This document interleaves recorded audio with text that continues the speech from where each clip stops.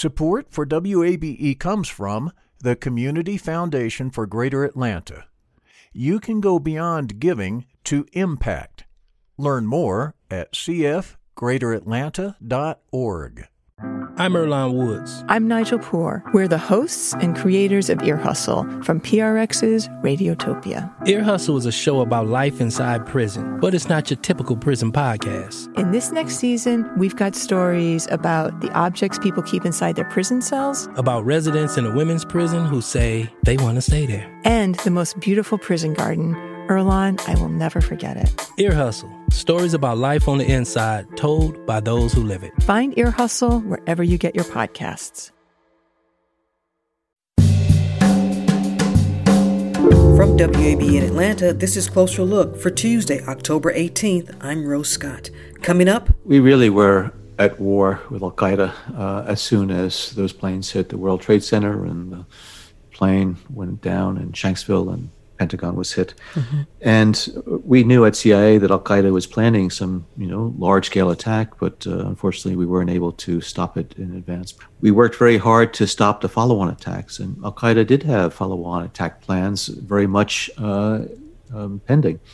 We dig into the Closer Look vault and revisit my conversation with former CIA Director John Brennan. He stepped down from his role as head of the CIA the day Donald Trump was sworn in as president, back on January 20th of 2017.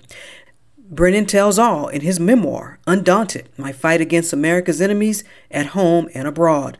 That's coming up in just a moment. But first this. It was a busy first day at the polls for early voting yesterday. As we heard from some of you, it was easy, and others, like out in Riverdale, indicated a wait line of about 30 minutes. Now, speaking of voting, Georgia Governor Brian Kemp and challengers to his office, Democrat Stacey Abrams and Libertarian Shane Hazel, all squared off in a debate last night. But the federal money that we're able to use right now and spend is because our state was open, and we didn't have to use this federal money to backfill state revenues, which has put us in an incredible position to move forward in our state. Mr. Kemp, we're one of several states that have had the same exact experience. It is disingenuous to claim not having a conversation. We're going to move on. It's the people's money. We're going to move on, gentlemen and Ms. Abrams. And if you missed any of that action, it's all online. And in related news, honorary sheriff's badges, like the one Georgia Republican Senate candidate Herschel Walker pulled out during a recent debate and interview, have no law enforcement authority. That's according to the Georgia Sheriff's Association. Terry Norris is the group's executive director. He told WABE the head of any Georgia law enforcement agency can hand out honorary badges. It has no specific law enforcement authority. In order to have an arrest authority in our state, you must first be certified through our state Peace Officer Standards and Training Council and then hired by a law enforcement agency. Norris says the association recommends whenever an honorary badge is bestowed upon a person, it's made clear the token has no actual authority. Former President Barack Obama is planning a trip to Atlanta to campaign for Georgia's Democratic candidates ahead of Election Day. State Democrats say he will make an appearance in downtown Atlanta on October 28th. The exact location has yet to be announced. While here, Obama plans to push Georgians during the final week of early voting. As for the Republican side, it's still not clear if any big names like Donald Trump will make an appearance before November 8th. This is Closer Look. We're back in a moment.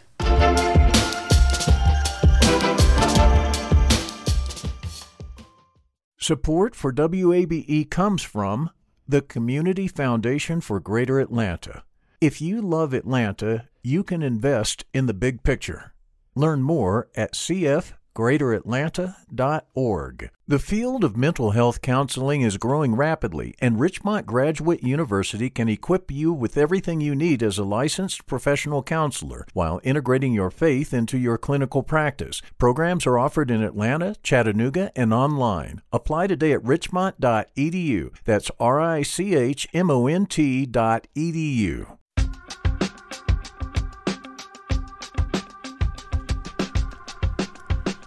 And you're listening to Closer Look from WABE in Atlanta. I'm Rose Scott. As you know, early voting started yesterday, and you may recall I spoke with a professor to get his analysis of the only debate between incumbent Senator Raphael Warnock and Republican challenger Herschel Walker, as well as insight on whether or not debate performances actually influence a voter's choice.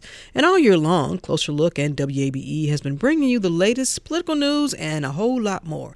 It's our commitment to you, and it's why we rely on your support. And so here we go. This fundraiser is important because it allows us to bring you all the programs you love, like Closer Look, City Lights, anything with H. Johnson, and also it's only possible because of your financial support. Now, you may think your gift won't make a difference, but it really will at wabe.org/donate or the old-fashioned way, 678-553-9090. And I'm so honored and thrilled to be joined by our WAB contributor, friend, journalist, writer extraordinaire, TV host, Gail O'Neill. Gail, good to see you again. You know, when you introduced me, I think, that sounds like a really exciting woman. I was like, she's talking about me? Hello, Rose. How are you? I am fine. How are you? I want to give you a turtle dove update. Please do. There have been lots of turtle doves, mourning doves, whatever they are, that have been in and out of this nest on my patio. I think I'm running some dove Airbnb, but you know what? I love having them. They're beautiful to look at. And they just kind of tilt their head and look at me, and I don't bother them. And we just have we all live in harmony. I'm so glad you bring up the turtle doves, because I want to remind listeners that we are in the middle of the migratory season for birds. And if we can do little things like just turn off porch lights, turn off outdoor lighting at night, turn down the lighting inside, we can help them stick to their migratory patterns and not get thrown off track. You know, we lose 1 billion birds a year to window strikes alone. I have heard. Yeah. Yes. Yeah. So I didn't mean to go all down that. And I know people didn't think they were going to hear about migratory patterns, and they probably didn't think they'd start their day hearing about That's okay. WABE, but here we are. Gail O'Neill with the Bird Report. That's cool. With the Bird Report, yes.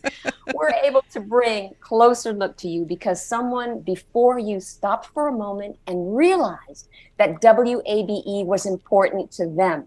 That's what we're asking of you now. Simply stop and think about what WABE brings to your life, how it informs, educates, brings you up to speed, and keeps you up to date on Rose's turtle doves. You can make your gift, if possible, at wabe.org/donate, or you can call at 678-553-9090. And as always, thank you. My name is Christopher Young. I live in Decatur, Georgia. I like Closer Look with Rose Scott. I'd like that it does exactly what it says it's going to do. It takes a closer look at the issues of the day. I always leave a little bit more informed than I was when I came in. So I think Closer Look does a great job in helping keeping me informed, especially since I spend a large portion of my day in transit. Thank you so much, Christopher. I really appreciate it. We appreciate it. So listen, how about starting your membership with a sustaining gift of, say, $10 a month? That's $10, and it helps pay for every reason you listen to 90.1. Now, that's the shows you love, like Morning Edition and All Things Considered, and of course, Closer Look and City Lights and Wait, Don't Tell Me and Snap Judgment. All of this is brought to you by you. Your sustaining gift helps us to continue to amplify the voices of Atlanta long after this funding drive is over. And I really mean that. Now, the amount to give really is up to you. And I say, as always, do what you can. You know what you can afford. Plus, every month, every WABE monthly donor automatically receives a gift from us. How cool is that? The PBS streaming service Passport, and I love it. We rely heavily on Atlanta for support, not on subsidies or state funding. If you hear that, it's not true. In fact, peep this. Nearly 90% of our funding comes from Metro Atlanta. That's listeners like y'all. Yep, I've been here now long enough, I say y'all. Please give as generously as you can at wabe.org/donate or call 678-553-9090. And as always, I say thank you. By the way, how about starting your membership with a sustaining gift of $10 a month? That $10 will help pay for every reason you listen to 90.1. That's the shows you love, like Morning Edition and Closer Look, that tell powerful, fact-filled stories every day. And your sustaining gifts helps us to continue to amplify the voices of Atlanta long after this funding drive is over. Please check this out. With your new gift to WABE, we'd like to say thanks with our new fall hoodie. It features the color NPR logo on the front and the WABE logo on the back. This stylish, black, 50-50 poly cotton blend comes in sizes from small to triple extra large. Facts matter, so stand in support of one of the most trusted news outlets in the country with your monthly gift of $20 or a one-time gift of $240 at wabe.org/donate. And with that monthly donation, you'll automatically receive an added gift, the PBS streaming service Passport. You can also donate over the phone at 678-553-9090. Thanks. That's 678-553-9090 or online at wabe.org/donate. My name is Lisa Duncan, and I live in Sandy Springs. I increased my monthly donation because I understand how expensive these programs are to produce, that it's not an easy thing. And I appreciate the work that you do, and I appreciate the research that goes into it. If I get a raise, you get a raise. That's pretty much my formula. Wow, thank you so much, Lisa from Sandy Springs. We really appreciate it. I appreciate it. Lisa does have a great point. The programs you love, well, free to you. Yes, while free to you, are not free to us. WABE does have to pay for them, and like most things we value, those prices do go up. We wish they didn't, but they do. If you are already a sustainer, consider how much value you get from WABE, and you'll probably find that an additional $1 or $2, well, not much, can do so much for us when you increase your monthly gift by just that small amount. And you can do so. It's really easy. Just head to wabe.org/donate or tell the operator you'd like to give a little more each month at 678-553-9090. And if you've been meaning to give, but for whatever reason haven't found the time, well, hey, what? How about now? It just takes a moment. wabe.org/donate or with the call 678-553-9090. And as always, thank you.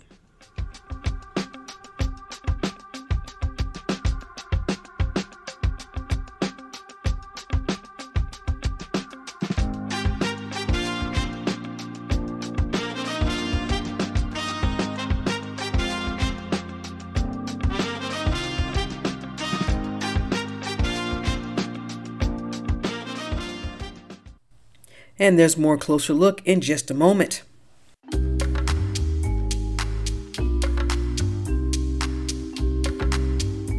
And you're listening to Closer Look. I'm Rose Scott.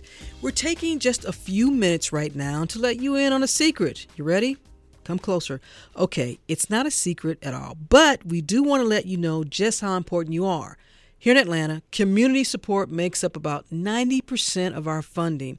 To me, that is amazing and shows how important the station is to this community. And I know because I'm out in the community, you all tell me, and I appreciate it. And I want to continue to come out to the community. Now, it only takes a few minutes at wabe.org/donate where you can show how much you appreciate us. You can be a part of that 90%. You can become WABE's newest proud supporter. And another supporter who's been a supporter for decades now, I think. Right? I'm joined by Gail O'Neill, author, writer, journalist, all of the above. I remember, Gail, when we first met. Do you really? Yes. You remember when I said, I love you, Rose? And you looked at me like, who is this crazy lady? And you gave me a big hug. Yeah. That's how your listeners feel about you. I know it must be weird to have strangers come at you like that. And of course, it's not appropriate now that we're in pandemic mode and we have to keep our distance. But, you people, you come into our homes, you're in our lives, you're in our ears, and you really are beloved to us. And I have to go back to Lisa's testimonial just now. When I get a raise, you get a raise. Lisa, thank you. I think that should be WABE's next T-shirt slogan. I think that is fabulous. We're trying to stay on track in this fundraiser, and your gift really does matter. Think about why you tune into Closer Look at this time of day. Odds are you appreciate it because it's interesting, informative, or it simply adds to your day. And the simple fact is we wouldn't be able to bring it to you without listeners just like you. Your gift is welcome and necessary. It takes about 3 minutes online at wabe.org/donate. Or if it's easier for you and you wouldn't mind speaking with a friendly voice, I love friendly voices on the phone, you can make a donation over the phone at 678-553-9090. And Rose, all these years later, I still love you. My name is Malka Schulman, and I live in Sandy Springs, Georgia. I absolutely love Rose Scott and Closer Look because she asks such pointed questions. She brings topics to light that are happening in Atlanta that, I think we all hear about, but we don't necessarily get to ask or get to know the nitty-gritty of it. She's super talented. She's a joy to listen to. I appreciate that. I really do. I really do. Wow. A monthly donation to WABE really is the best way to support us. And there's one reason. You don't give it as a lump sum, but a little bit, consistently from month to month. And yes, you can change it at any time because we know things happen, so you got to change stuff. Also, for most listeners, $10 a month seems to be the most comfortable giving amount. I have no problem with that. Give what you can afford. Plus, check this out now, plus every WABE monthly donor automatically receives a gift from us, Gail. It's the PBS streaming service Passport. If you can't get enough of those British comedies, there you go. And mysteries, there you go. And please note that we really do depend on the Atlanta community. We really do. About 90% of our funding comes from in and around Atlanta. That's listeners like you. Think about it this way. All the great, meaningful, and powerful stories you hear on WABE. Well, you know what? They are, we usually say sustain. I say, Gail, they're curated by you, by the listeners. So please become a new sustaining member online at wabe.org or the old-fashioned way, 678-553-9090. And as always, thank you so much. When you donate to WABE right now, you can get the WABE Amplifying Atlanta mug. It features the colorful, creative illustrations of Atlanta artist Fabian Williams, with his take on the WABE Amplifying Atlanta slogan. It's yours with a one-time gift of $120 or a new monthly gift of $10, where you'll automatically receive an added gift, the PBS streaming service Passport. This fall especially, facts matter, and so does your support of WABE. Please take a moment to give at wabe.org/donate or phone 678-553-9090. Thanks.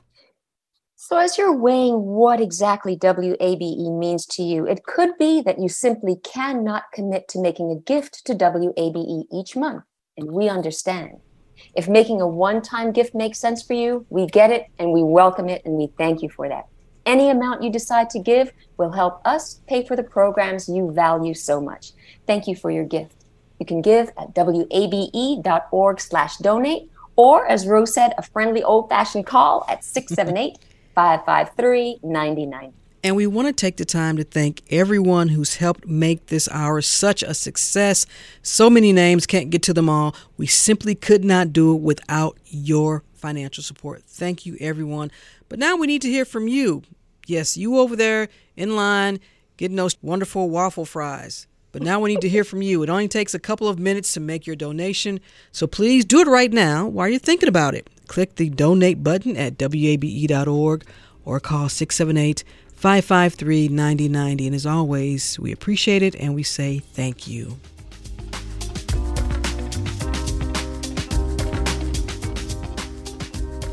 And Closer Look continues from WABE in Atlanta. I'm Rose Scott.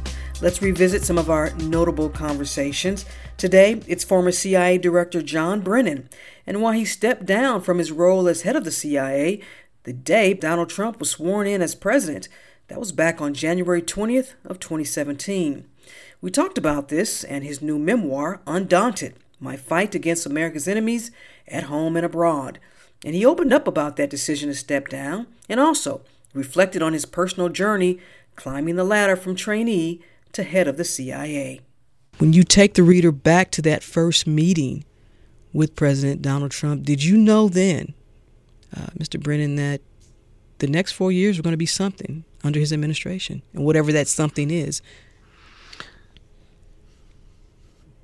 Well, yes, I was very worried that the Electoral College had determined that Donald Trump would be the president of the United States. And I knew from having watched him for many years, and he was a very accomplished entertainer with his television show. Unfortunately, I think he also did acquire a degree of financial wealth based on some of his business ventures and business practices, which I think were, many of them were unethical, unprincipled. But so he was a known commodity, but I saw that he had none of the experience or the temperament or the understanding of domestic and international issues that really are required for someone to lead this country. So I was worried from the very beginning. I was hoping that Donald Trump was going to change his stripes and become a much more serious person from the standpoint of using intelligence and changing some of his ways because of the solemn responsibilities of the presidency. But now we have nearly 4 years of a track record where I think Donald Trump has continued to propagate dishonesty, lies, and misrepresenting the facts, which is very, very unfortunate that is coming out of somebody who is the resident in the Oval Office. The Trump versus the CIA battle began even before Mr. Trump was sworn in. He insulted the CIA for its initial briefing on Russia, and he said he didn't need the agency's daily presidential briefings. That, in the book, as you write, unheard of for a president. It is. And first of all, it sends a very, very demoralizing signal to the women and men of CIA and the rest of the intelligence and law enforcement communities that he really doesn't care about the work and the sacrifices that they make on a daily basis, so frequently putting themselves at great risk. But more fundamentally, it shows that Donald Trump is not going to use the intelligence, the information, the expertise, the experience of individuals, whether they be intelligence professionals or FBI agents, or, as we see most recently and quite tragically, medical doctors and scientists. Donald Trump believes that he knows more about everything than anyone else. And that is a very, very dangerous attitude for anybody who is in charge of a government to have. Matter of fact, in that word dangerous, I'm going to quote you here. You wrote after that first meeting with then President-elect Donald Trump and his own advisors and would-be appointees, you write, quote, "More honestly, I left with a dark feeling that our country was entering what would be a very painful and dangerous chapter of its history, now and well into coming to the end of his first term, what could be a first term. Donald Trump has been dangerous to the democracy of this nation." Your lens? Yeah. I wish my forecast was not as accurate, but I do believe those ominous feelings that I had when I left Trump Tower in early January 2017, I wish that they had never come to be in terms of what the reality has been for nearly 4 years. But I think on the domestic front, Donald Trump certainly has fueled divisions and polarization within this country.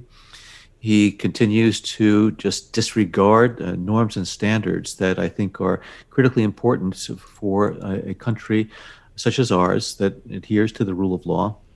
He also has sent, I think, very worrisome signals to our allies and partners around the globe that the United States that they knew and relied on basically for the last 75 years to be the leader of the free world and to be the spokesperson and a defender of human rights and liberties around the globe, that's not the same United States now when you have a Donald Trump who keeps talking about America first, and seems to almost disregard the interests of anyone who doesn't support him or like him, either here in this country or around the globe.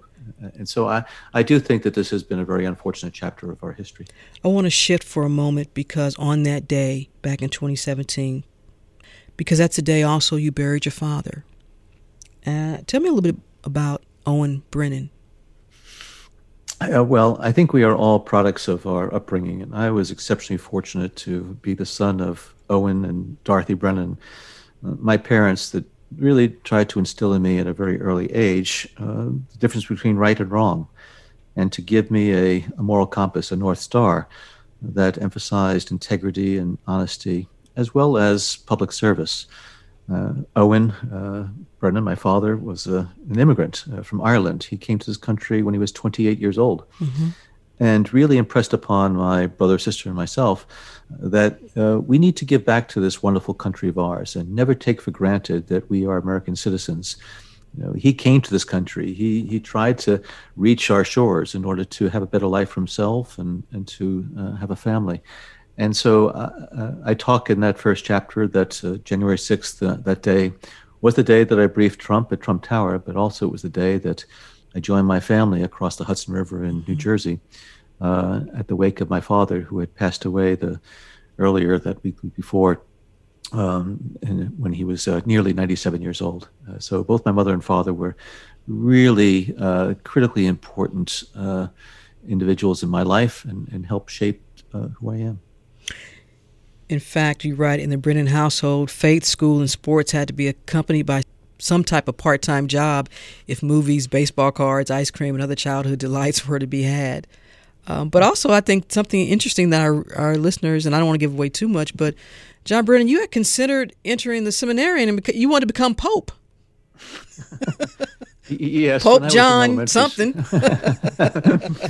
Well, I was brought up in a very religious household, Catholic faith, and I went to Catholic elementary school and high school. And throughout my elementary school years, I had always planned to become a priest. I thought that was the best way to find an eternal reward in heaven. And when I was very young, I didn't want to just be a priest. I wanted to be the first American Pope. And so it was Pope John the 23rd at this time. And so maybe it was having a namesake in the Vatican that really encouraged me along that path. And I was hoping that I was going to be able to use my middle name, Owen, which is my father's name, to be Pope Owen the First. But, once I reached high school, I started to pursue other interests. The voice you hear is former CIA Director John Brennan, and we're talking about his new memoir, Undaunted. Mr. Brennan, I have to admit that my jaw dropped when I read that you saw job openings in the New York Times for the CIA. Yeah, the CIA advertises in many different places. And back then, I was taking the bus over to New York City because I was a commuter student at Fordham University in the Bronx, New York. And I saw this advertisement. I said, well, what the heck? I'll send in what was then a very, brief resume. And the CIA took a gamble on me. And what I'm trying to do in this memoir, by giving a little bit of my background and my youth, is that, I grew up as any other, kid in New Jersey at the time, came from a modest household, didn't know what I was going to do with my life and my career. And I tried to take advantage of the opportunities that came my way. This country, this great country of ours, is a land of opportunity. And so, again, I'm trying to encourage younger Americans to look at the opportunities that might be in their future at CIA or somewhere else. But sometimes it just takes seeing a job advertisement or hearing about something and then going after that. And I've always encouraged young CIA officers to, take advantage of those opportunities that come their way. And from that first day on the job back in 1980 and then the many decades that followed, but I want to fast forward to September 11th, 2001. And you write, quote, "As soon as the second plane hit, I suspect that virtually everyone at the CIA immediately concluded that al-Qaeda was responsible. In the months leading up to the attack, there had been a steadily increased drumbeat of reporting about al-Qaeda's plans to carry out a major terrorist attack against the United States, but the crucial details about where and when the attack would take place were lacking." What were those days and weeks like after that, John Brennan? Yeah, we really were at war with al-Qaeda as soon as those planes hit the World Trade Center and the plane went down in Shanksville and Pentagon was hit. And we knew at CIA that al-Qaeda was planning some, large-scale attack, but unfortunately we weren't able to stop it in advance. But we worked very hard to stop the follow-on attacks, and al-Qaeda did have follow-on attack plans very much pending. They had a plan to carry out a series of airplane attacks similar lead to what happened in 9/11 against the west coast of the United States. They were going to have them fly out of Southeast Asia. And because of some very, very good work by CIA, as well as our U.S. counterparts and foreign liaison partners, we were able to uncover those plans and stop them before they took place. But it was an all-hands-on-deck approach. There were a lot of things that were happening at that time. If you recall, we had challenges certainly here in the Washington, D.C. area with anthrax attacks, as well as with the Washington sniper. And so we were wondering whether or not Al-Qaeda was undertaking a multifaceted attack plan. And the CIA and FBI and others really worked very hard to protect American citizens. And I think we're very successful, because if you ask people back in September 11th, 2001, if there were going to be follow-on attacks, I think most people would have said yes. But thankfully, here in the homeland at least, we were able to stop those attacks. You say more attacks would have occurred at the hands of Al-Qaeda if not for the work of CIA officers around the world.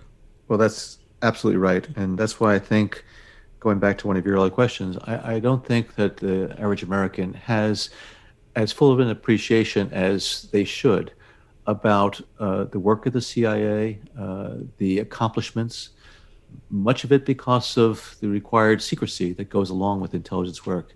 But the CIA and FBI and NSA and others, they really do great things on behalf of the American public. And I guess that's why my temper sometimes gets the better of me when I lash out at Donald Trump, because he denigrates the work, the professionalism, the integrity of those officers. And overwhelmingly, they are true professionals and dedicated to the safety and security of all Americans.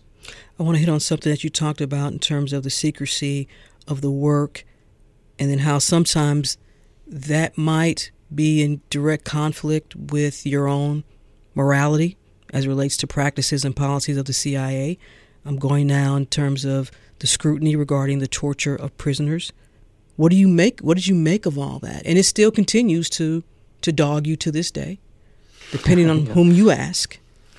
At any moment, are you grappling with this because of what you just told me about how you were raised, and with your parents and what they instilled in you, and the Christian values as well? I think throughout my career, I had to ask myself whether the things that I was asked to do, as well as what the CIA was doing, was consistent with my values and my ethics and principles. The CIA's detention interrogation program they refer to, that some people refer to as torture, this was a program that was duly authorized by the President of the United States, which all covert action that CIA carries out must be. It also was deemed lawful by the highest legal advisory body in the executive branch, which is the Office of Legal Counsel and Department of Justice.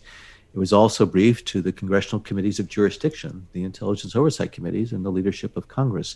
So it had all of the features and attributes of a legitimate, lawful program that the CIA then was obligated to carry out. Now, again, we were in the midst of the aftermath of 9/11, while the embers of the World Trade Centers were still burning and smoldering. And so there was an effort on the part of the government to do everything possible to prevent a recurrence of that attack.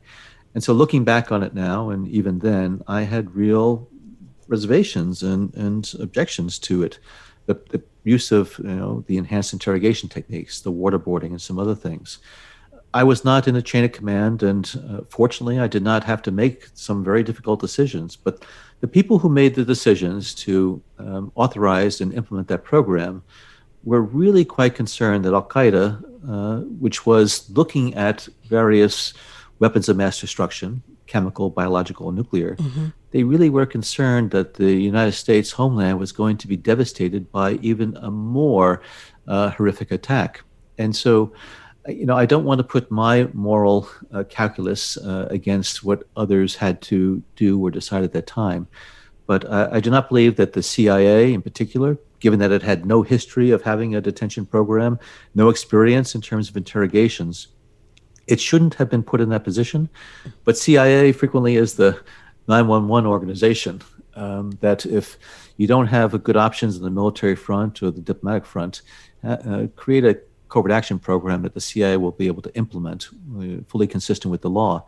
And CIA saluted at the time. And although there were a lot of things that happened during that program that were not allowable, according to the four corners of what was approved, for the most part, the CIA was carrying out a program, again, that was appropriately authorized by the president and determined to be lawful by the Department of Justice. We've talked about Russia. We just spoke about Al-Qaeda. Are those still among those threats to this nation, to this day, through your lens? Whether it be via interfering with the presidential election or actual attacks on American citizens here or abroad? Well, I think terrorism is still a key concern for U.S. intelligence and law enforcement officials. Al-Qaeda has been significantly denigrated as a result of the concerted effort over the last couple decades. They still retain a capability, but you have other extremist organizations, the ISIS group, which was ravaged Iraq and Syria, as well as other offshoots and franchises.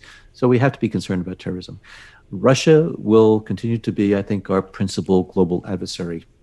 Vladimir Putin, considers Russia to be a superpower.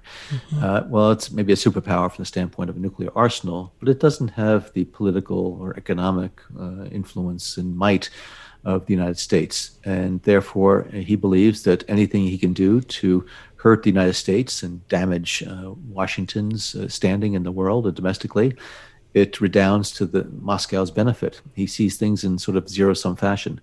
China is growing in capability, certainly economically, militarily as well. And we do need to address a number of the imbalances in, for example, the trade relationship between Beijing and the United States. But I think we have to do it in a smart fashion. We have to recognize that China is going to be and will remain to be a major global player.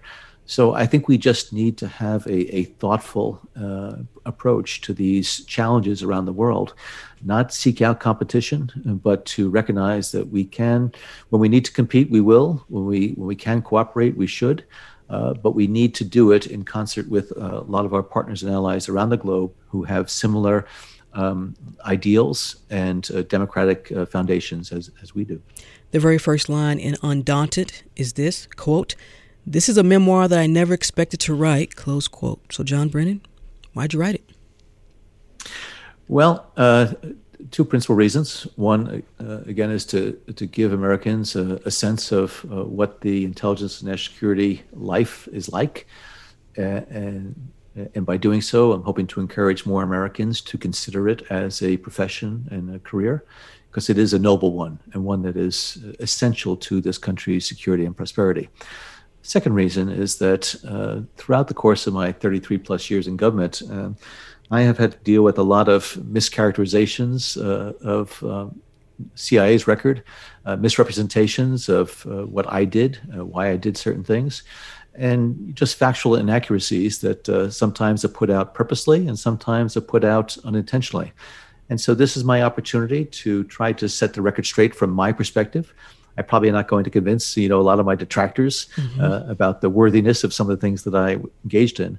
But I also am speaking out against what I think is the abuse of authority on the part of some members of political parties. I can understand partisanship. Clearly, the two principal political parties in the United States have different agendas and approaches, and that's fine. But when individuals resort to dishonesty and deceit and, again, misrepresentation of the facts, I have a real problem with that, because I think the American people, above all, deserve dishonesty from their public officials, and unfortunately they don't get it as often as they should.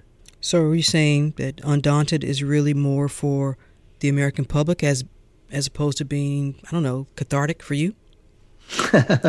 Well, maybe it hits a number of boxes, but yeah, I wanted to make it readable. I wanted to give a sense of who I am.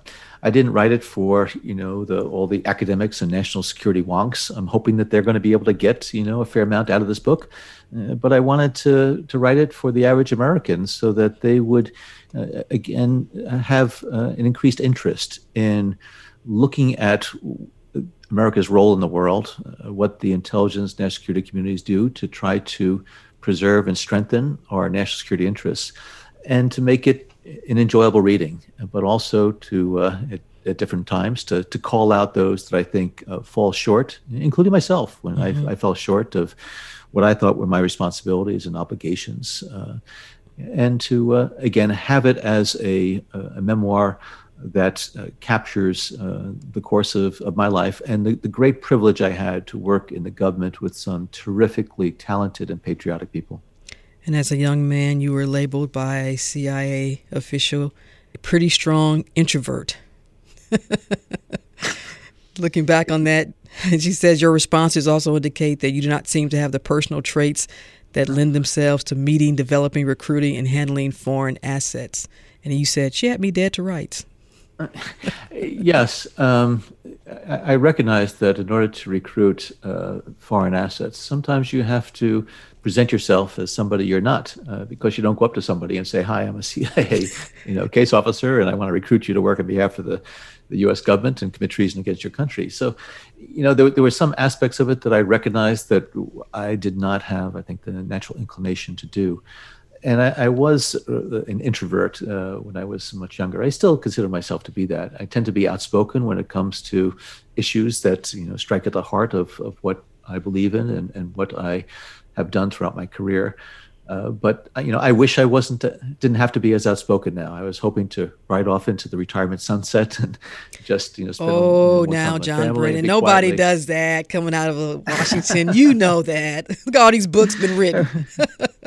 Well, I certainly never thought that I'd be speaking out as stridently as I have against a sitting incumbent in the Oval Office. Because, as I said in my book, working for 6 presidents, 3 Republicans, 3 Democrats, I had tremendous respect for all of them. And I didn't always agree with their policies, but they approached the job with great seriousness and recognizing that they had a solemn responsibility to protect the American people. I don't see that in Donald Trump.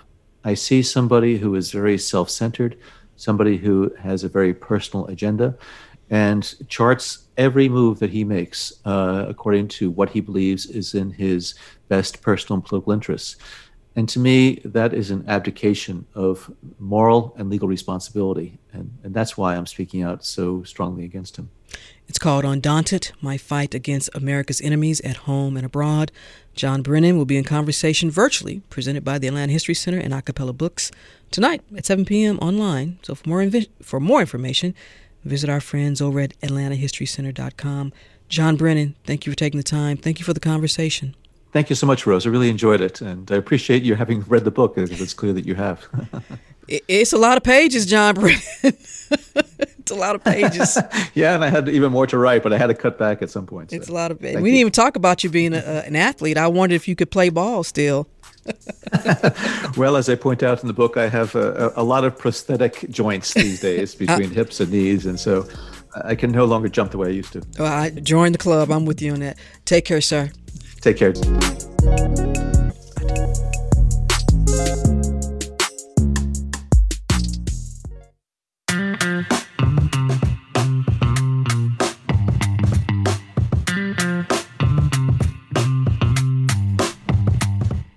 I like that.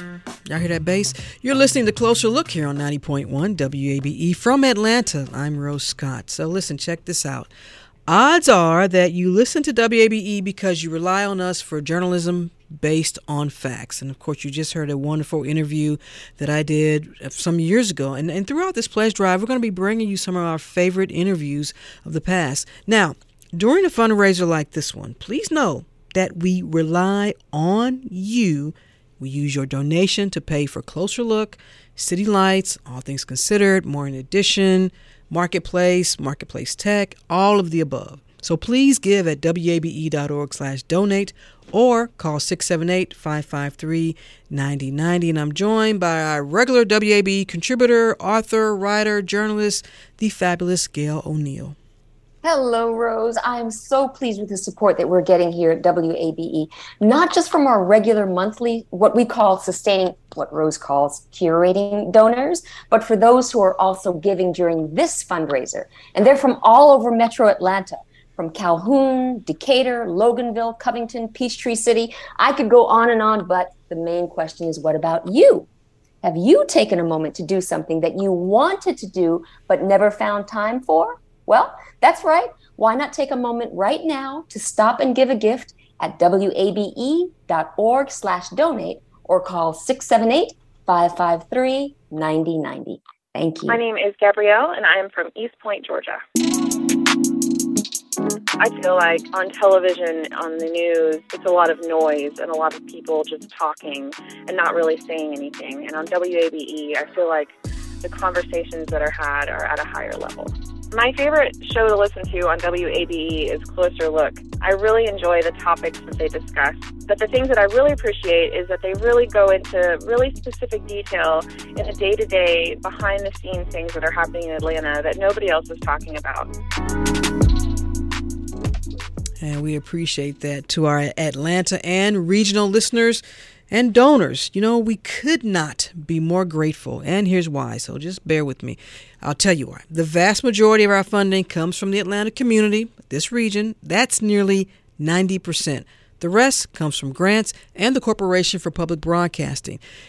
Very little, though. We receive no state funding. Say it again, we receive no state funding, so we rely on Metro Atlanta listeners like you for financial help. And also, your gift helps us as we seek to, here we go, amplify all the voices of Atlanta and the region. So consider a gift of $10 a month. But I always say, do what you can. That $10, it does seem to be the most comfortable level for most of our listeners. But you know what? As my granddaddy would say, do what you do for you. I think that's how he said it, something like that. Plus, every WABE monthly donor automatically receives a gift from us.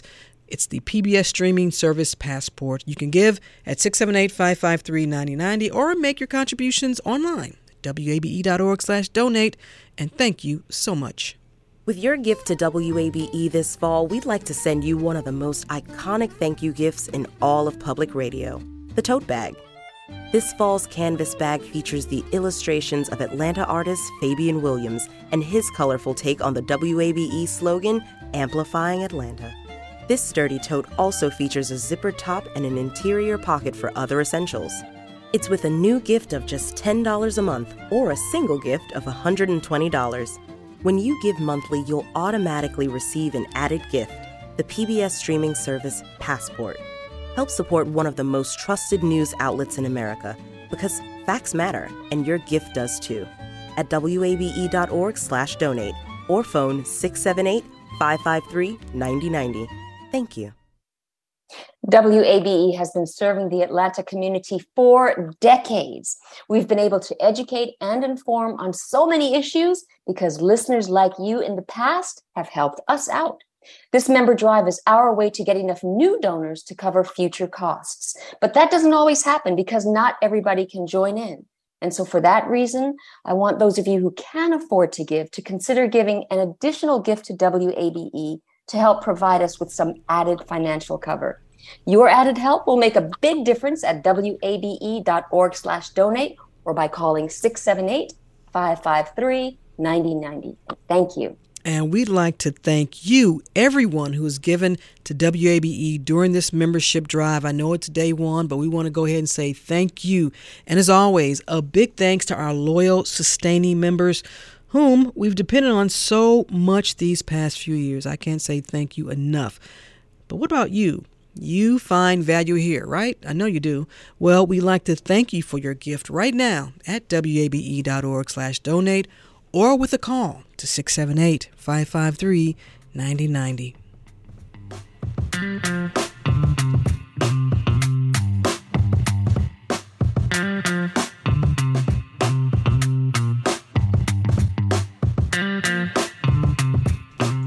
And that's it for this edition of Closer Look. Our producers are LaShawn Hudson and Daniel Razel and Pat St. Clair. Our engineer is Kevin Rinker. A reminder to let us know your thoughts on today's program or any other. You know what to do. Send me an email, rose@wabe.org. And if you missed any of today's program, it is online, wabe.org/Closer Look. And you can also listen to Closer Look weeknights at 7 p.m. as well as in our podcast. So subscribe to Closer Look wherever you like. Stay tuned to 90.1 WABE Atlanta. I'm Rose Scott.